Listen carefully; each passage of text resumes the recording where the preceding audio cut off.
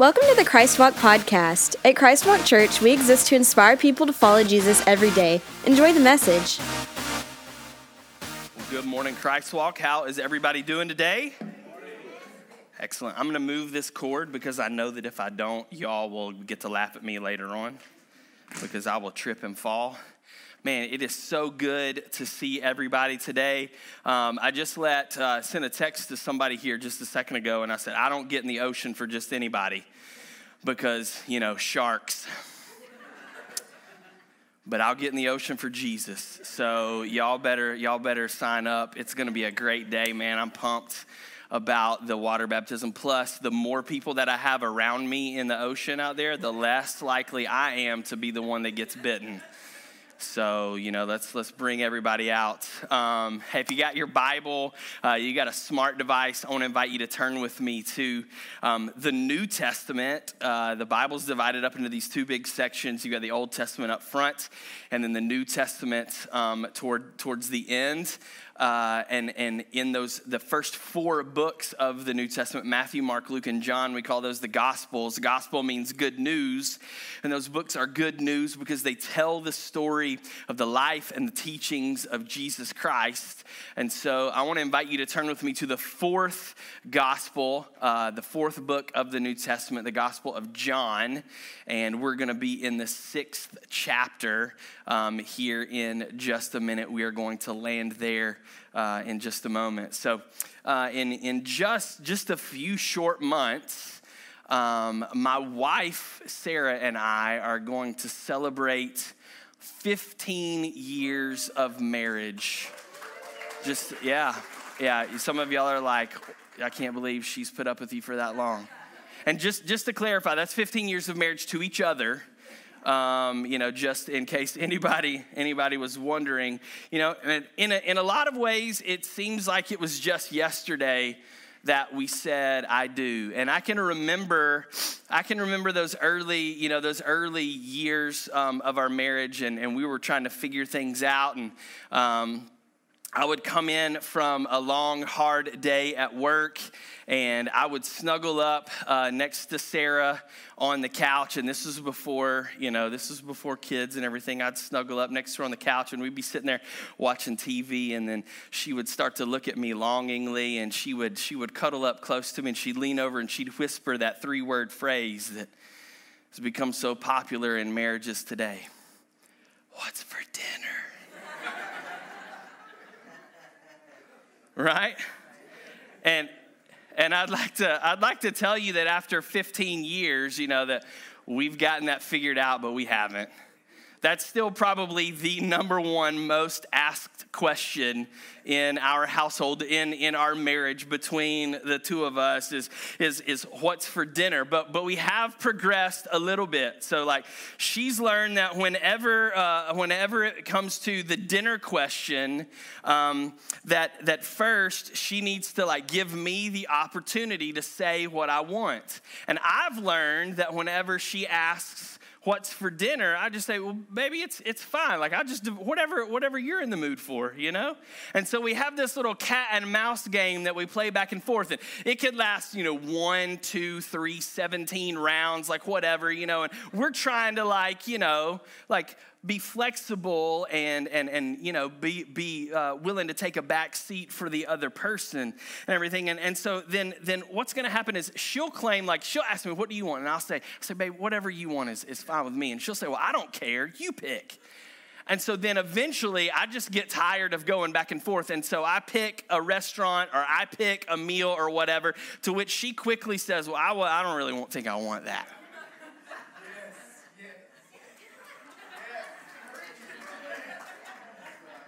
What, we just pray and go home right now? But 5 minutes ago, you said it didn't matter, that whatever I wanted, right? And so I finally picked something, and no, I don't think I want that. And so then she makes a suggestion, and we just have what she wanted in the first place. And, we just end up going with whatever she says. And that's how it happens. So, if mom ain't happy, ain't nobody happy, right? So we just do That's what I've learned in 15 years of marriage. We just do whatever Sarah says and everything's good, right? Yeah, men? Can I get an amen? Am I talking to somebody here in the house this morning? But now we've got 2 kids, and so it's even worse. My children, they will literally be eating breakfast, like Pop-Tart in hand, right? Like mouthful of food. What's for dinner? Are you serious? They are worried about it. They have a track record of 3 square meals a day plus snacks for 13 and 10 years respectively. And they want to know what's for dinner, as if all of a sudden Sarah and I will decide we are no longer going to feed them. Like, don't worry about it. When it comes dinner time, we'll put something in front of you and you'll eat it, right? And when we do tell them what we're having for dinner, my 10-year-old, Avery, it doesn't matter what it is, she doesn't like it. It could have been a meal that she enjoyed last week. And all of a sudden, it's disgusting. She doesn't like it anymore. And the thing about it is this scenario, it only plays out in our house every single day. So it's really no big deal, right? It only happens every day that we're dealing with this. And you guys are laughing because no doubt it's true. It's familiar to you as well. And I'm just here. I just wish somebody would have told me. Like, I wish that when I graduated from college, that the person that handed me my diploma would have said, congratulations on your accomplishment. Now, I hope you're prepared to spend approximately 72.6% of the rest of your life from this point forward trying to figure out what to do for dinner, because that is what you have to look forward to. Like, I just want somebody just to let me know, right? And the good news is for us today is that this question of what's for dinner, it's not something that you and I have to deal with alone in just this modern age.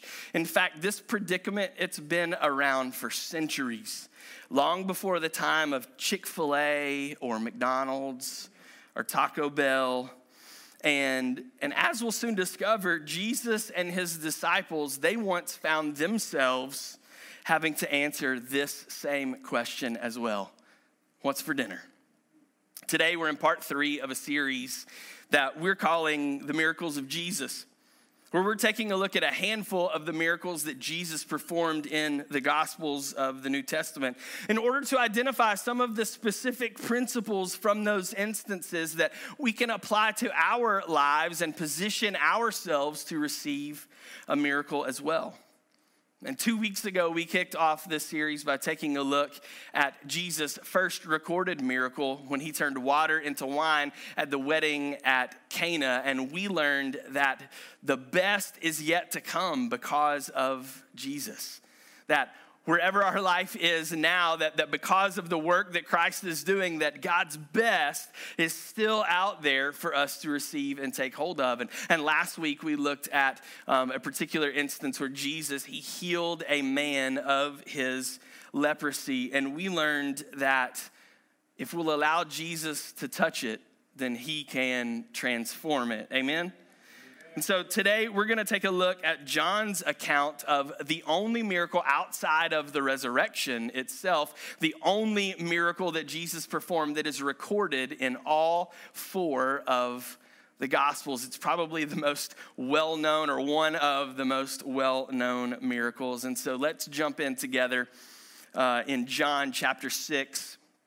Starting with verse 1, and we're going to read through this passage. I'm going to break it down, and we're going to talk about it for the remainder of our time together this morning. So John 6, starting with verse 1, my Bible says, after this, it's just talking about after the things that happened previous to this time.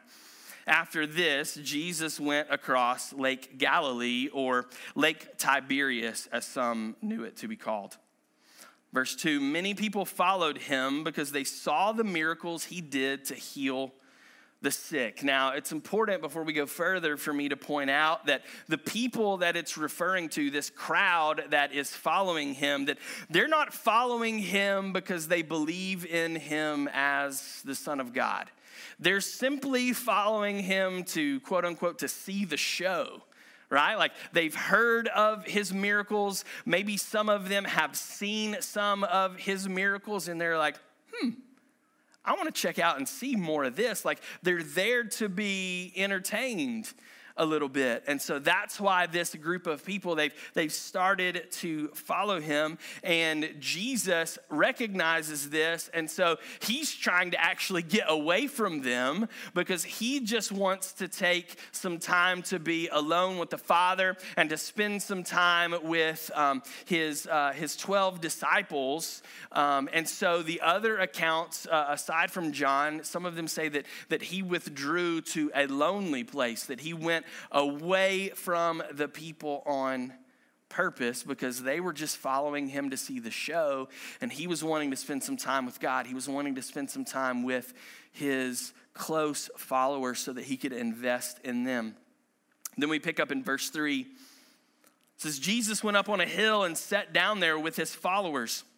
It was almost time for the Jewish Passover feast. John, throughout his gospel, he records the different feasts that the nation of Israel was participating in. And so you can kind of see the chronological order and the time. It's almost a timestamp for the events as they were happening. And so you can follow along and see at what point within the 3 years of Jesus' earthly ministry that things fall. And so right now we're right here at the Passover feast.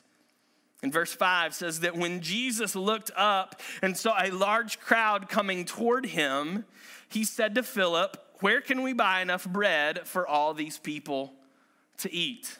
In other words, Jesus looked at Peter and said, "What's for dinner?" Right?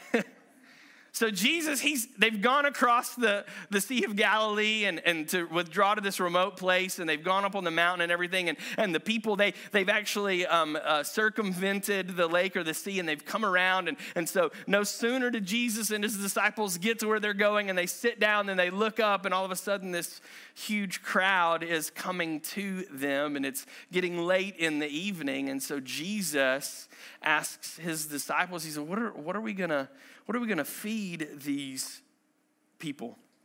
And I love what verse 6 does. Verse 6, in my translation, it's a parenthetical citation here. And so it's giving you some background into what's going on. And John, as the writer of this, he would have had a firsthand experience and account of this. And so he records it this way. He says, Jesus asked Philip this question, talking about where can we buy enough bread for all these people to eat, or what's for dinner? Jesus asked Philip this question, not because he was expecting Philip to do anything, but because Jesus already knew what he planned to do. I feel like somebody here today needs to be reminded that whatever situation you're facing in your life right now, it hasn't caught Jesus off guard.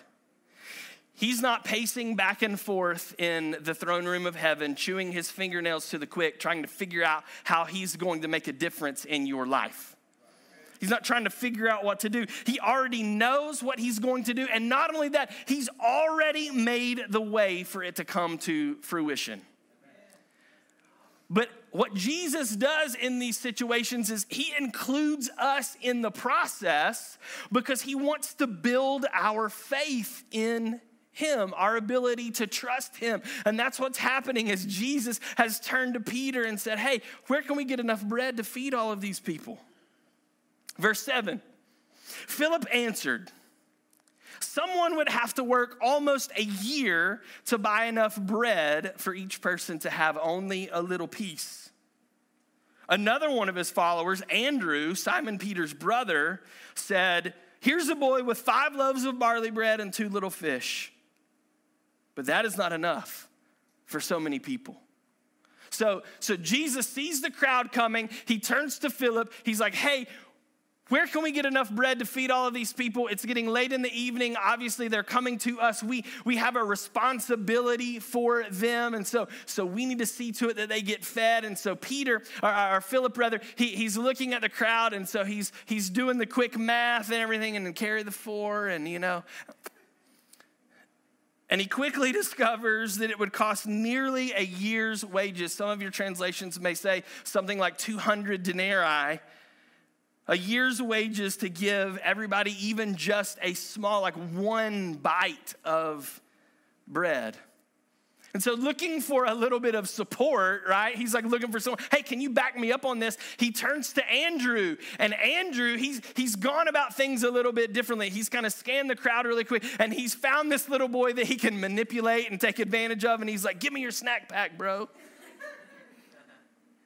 And he's like, here, this is all that I can. It's five little loaves of bread and just a couple of fish. Like, that's all that we could pull together. And so as Philip and Andrew have pointed out in this passage, the situation at hand, it seemed hopeless. It seemed hopeless. Now, let me remind you that just 5 chapters before, these 2 men stood and watched as Jesus turned water into wine. They've seen him cause the nets of the fishing boat to overflow with fish. They've seen Jesus at this point. They've seen him calm a storm. They've watched him heal the sick, and they've even witnessed him raise the dead to life. But yet they look at this situation with a few hungry folks as if it is completely impossible for Jesus to do anything about it. And you know what I've discovered? You and I, we're a lot like them. Many of us have seen Jesus move countless times in our lives before, yet when another difficult situation arises, we somehow revert to our default mode of faithlessness and doubt. What's it going to take for us to realize that Jesus is never limited by our lack of resources? Never. We may not have enough, but Christ is enough. Whatever we have, it doesn't matter how many resources we can compile, how much we can scrounge together, how many things we can beg, borrow, and steal to put together. No matter the amount that we have, even if it's a great amount, our amount apart from Jesus equals nothing. But whatever we have, even in its finite amount, whatever we do have plus Jesus is everything. Right? Whatever we do have plus Jesus is everything. And so in verse 10, Jesus starts to bring some order to the situation, and he says, tell the people to sit down. There was plenty of grass there, and about 5,000 men sat down there. Now, you can imagine that at this moment, like the people, they're starting to get a little bit restless. They've come and they're expecting something from Jesus. That's why they're there in the first place. This passage starts off saying that the people were following him because of the miracles, the signs, the wonders that he was doing. And so the people have come and they are expecting to see the show. They're expecting Jesus to do something miraculous. And so they show up and it says that there are about 5,000 men. That's not including women or children. And so some scholars would suggest that there would have been somewhere between maybe 12,000 to upwards of 20,000 people that are here, that are gathered together at this moment. And no doubt they're getting hungry, and that hungry turns into hangry. And you know how people get when they are hangry, and you got a whole bunch of people. Like, it's not just one or two, it's thousands of hangry people. And that is a recipe for disaster. And so Jesus, he tells his followers, he says, go and tell the people to sit down. And what Jesus is saying is, relax. I got this. You may see an impossible situation, but you just need to sit down. You need to take a load off. You need to chill out. I have got this under control. Just relax. I got it. Verse 11. Then Jesus took the loaves of bread. This is from the little boy's lunch that Andrew like arm wrestled him for. And he's like, I got you, 10-year-old. Give me your lunch. Jesus took the loaves of bread and he thanked God for them. And he gave them to the people who were sitting there. He did the same with the fish, giving as much as the people wanted. I'd like to point out that despite the fact that this little boy's lunch wasn't nearly enough to meet the need, Jesus still thanked God for it. And I believe that one of the keys to unlocking the blessings and provision of God in our lives is to simply be thankful for what he's already blessed and provided us with, no matter how small it may be. That if we'll come to the place where we're showing gratitude for the blessings of God in our life, that then he may be willing to give us more if we're thankful for what we already have, instead of looking at it and shaking our fist at God and saying, this is it? This is all you're at? Like, I thought you're the King of Kings and the Lord of Lords. You're the God of the universe, and this is all you can bring? No. Thank you, God. Thank you for your blessings. Thank you for your provision. And if we approach God in that way, then he is much more apt to bring about more blessing and more provision in our lives. So Jesus thanks God for this little boy's lunch. And he starts passing it out, passing it out, passing it out, passing it out. And with every single handout that Jesus offers, the disciples, like, I bet their eyes were like the size of dinner plates, and they're seeing this happen, and they're watching like this little thermos lunchbox turn into a feast for everyone that is there. Verse 12, I love this. When they, talking about the multitudes, those thousands of people, when they all had enough to eat, Jesus said to his followers, gather the leftover pieces of fish and bread so that nothing is wasted. So they gathered up the pieces and filled 12 baskets with the pieces left from the 5 barley loaves. Now, it's important to note something about this little boy's lunch, these 5 barley loaves, these 2 fish. It was the food of a poor commoner. Small barley rolls, like maybe not even the size of your fist, and a couple of fish that would have been either dried or pickled. Sounds good, right? Yeah, let's get some of that. The fact that this was the only food source available gives us, the reader, a little bit of insight into the fact that the majority of this group were likely poor commoners as well. That like in the midst of this multitude, all that they could scrounge up was just one little boy's lunch, and then it consisted of stuff that would have been on the bottom end of the food chain that only poor people would have eaten. See, it would have been a rarity for these people to ever eat as much as they wanted at a meal of any kind. And a full belly was something that most, if not all of them, may had never have experienced before in their entire lives.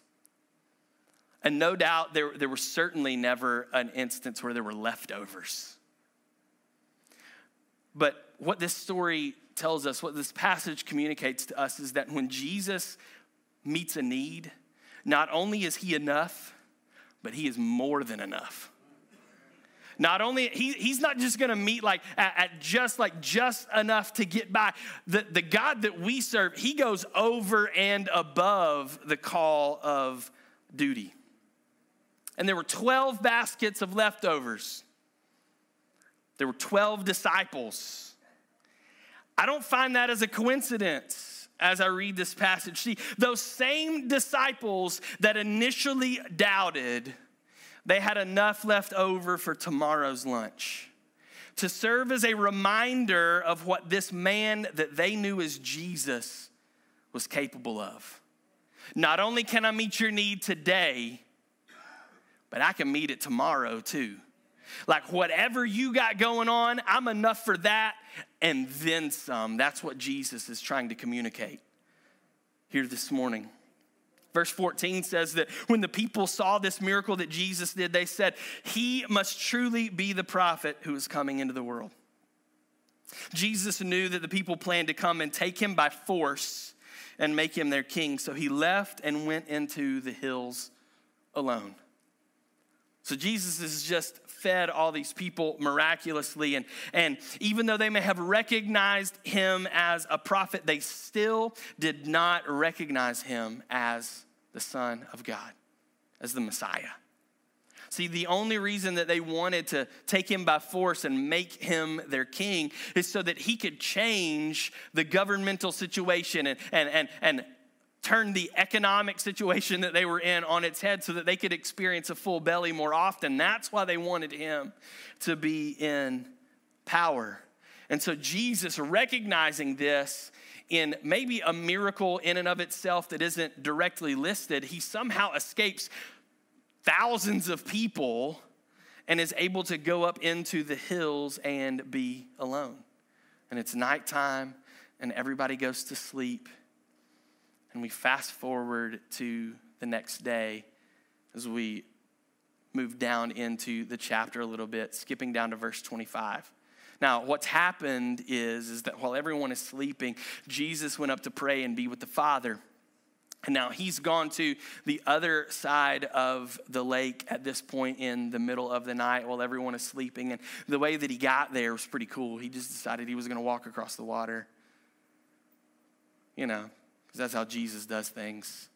So he walks across the water and he's on the other side of the lake. And the people wake up and they are looking around for Jesus. Where is Jesus? We can't find him. And then they notice, oh, he's on the other side. And so they go to start looking for him. And in verse 25, we pick up and we see that the Bible says that when the people found Jesus on the other side of the lake, they asked him, "Teacher, when did you come here?" And Jesus answered, "I tell you the truth. You aren't looking for me because you saw me do miracles. You were looking for me because you ate the bread and were satisfied." See, night had come and now it was morning. Dinner was over.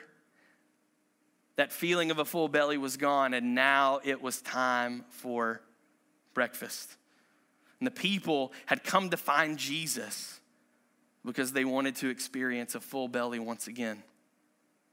And Jesus answered them by saying this in verse 27. He said, "Don't work for the food that spoils. Work for the food that stays good always and gives eternal life. The Son of Man will give you this food because on him God the Father has put this power."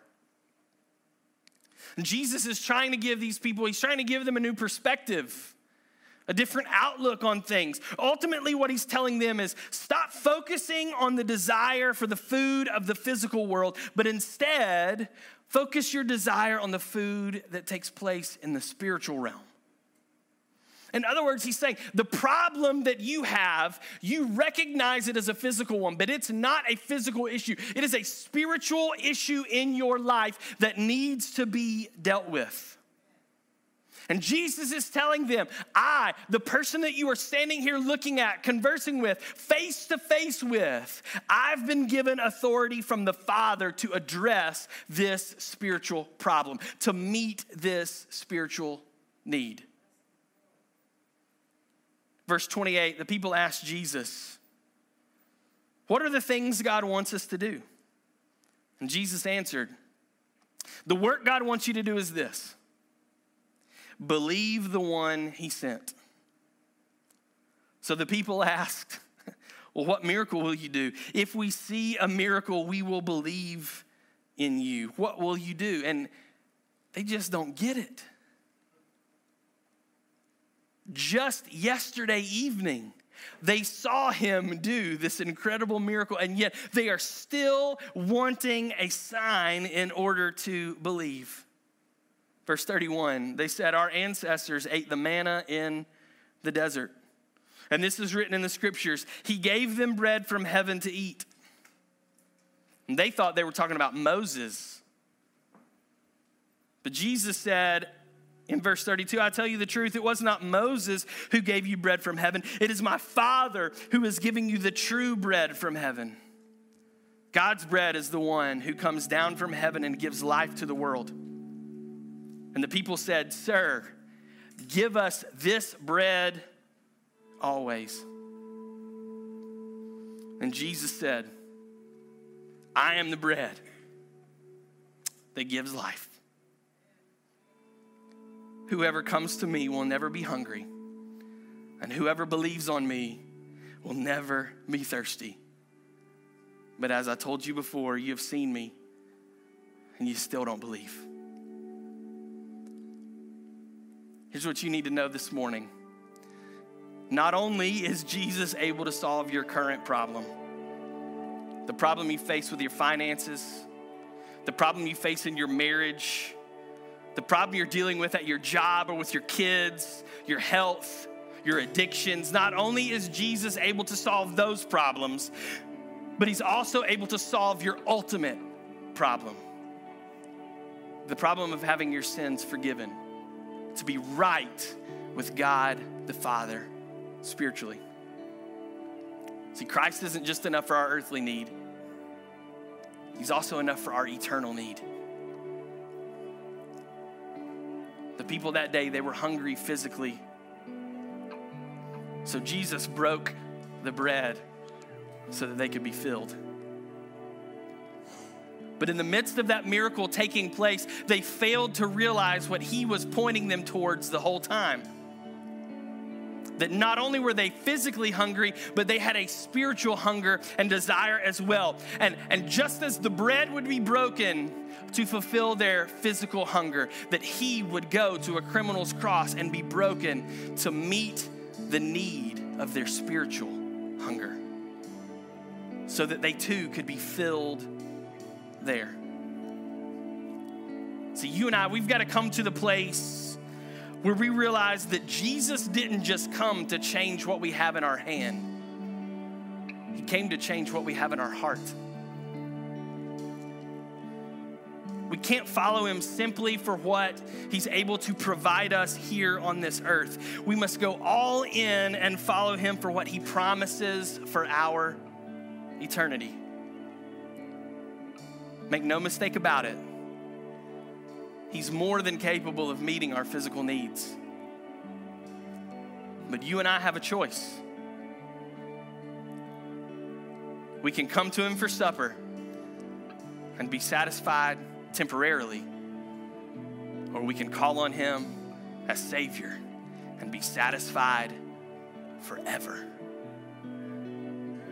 We can come to him for supper and be satisfied temporarily, or we can call on him as Savior and be satisfied forever.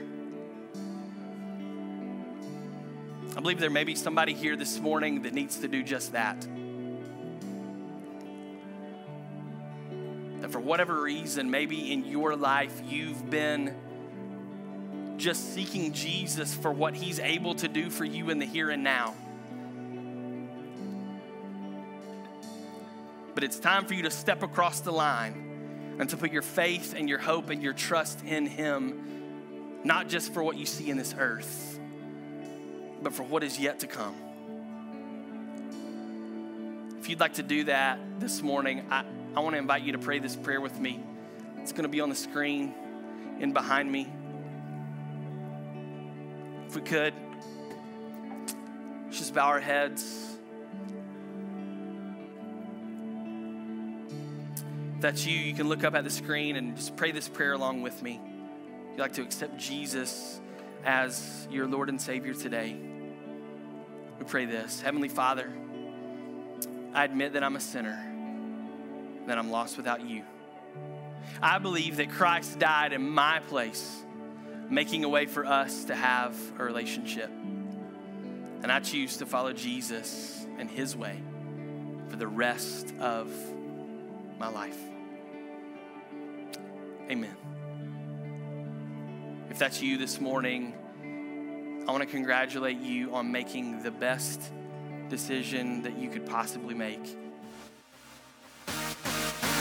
Thank you for joining us. We hope you were inspired by the message. For more information, visit www.thechristwalk.com.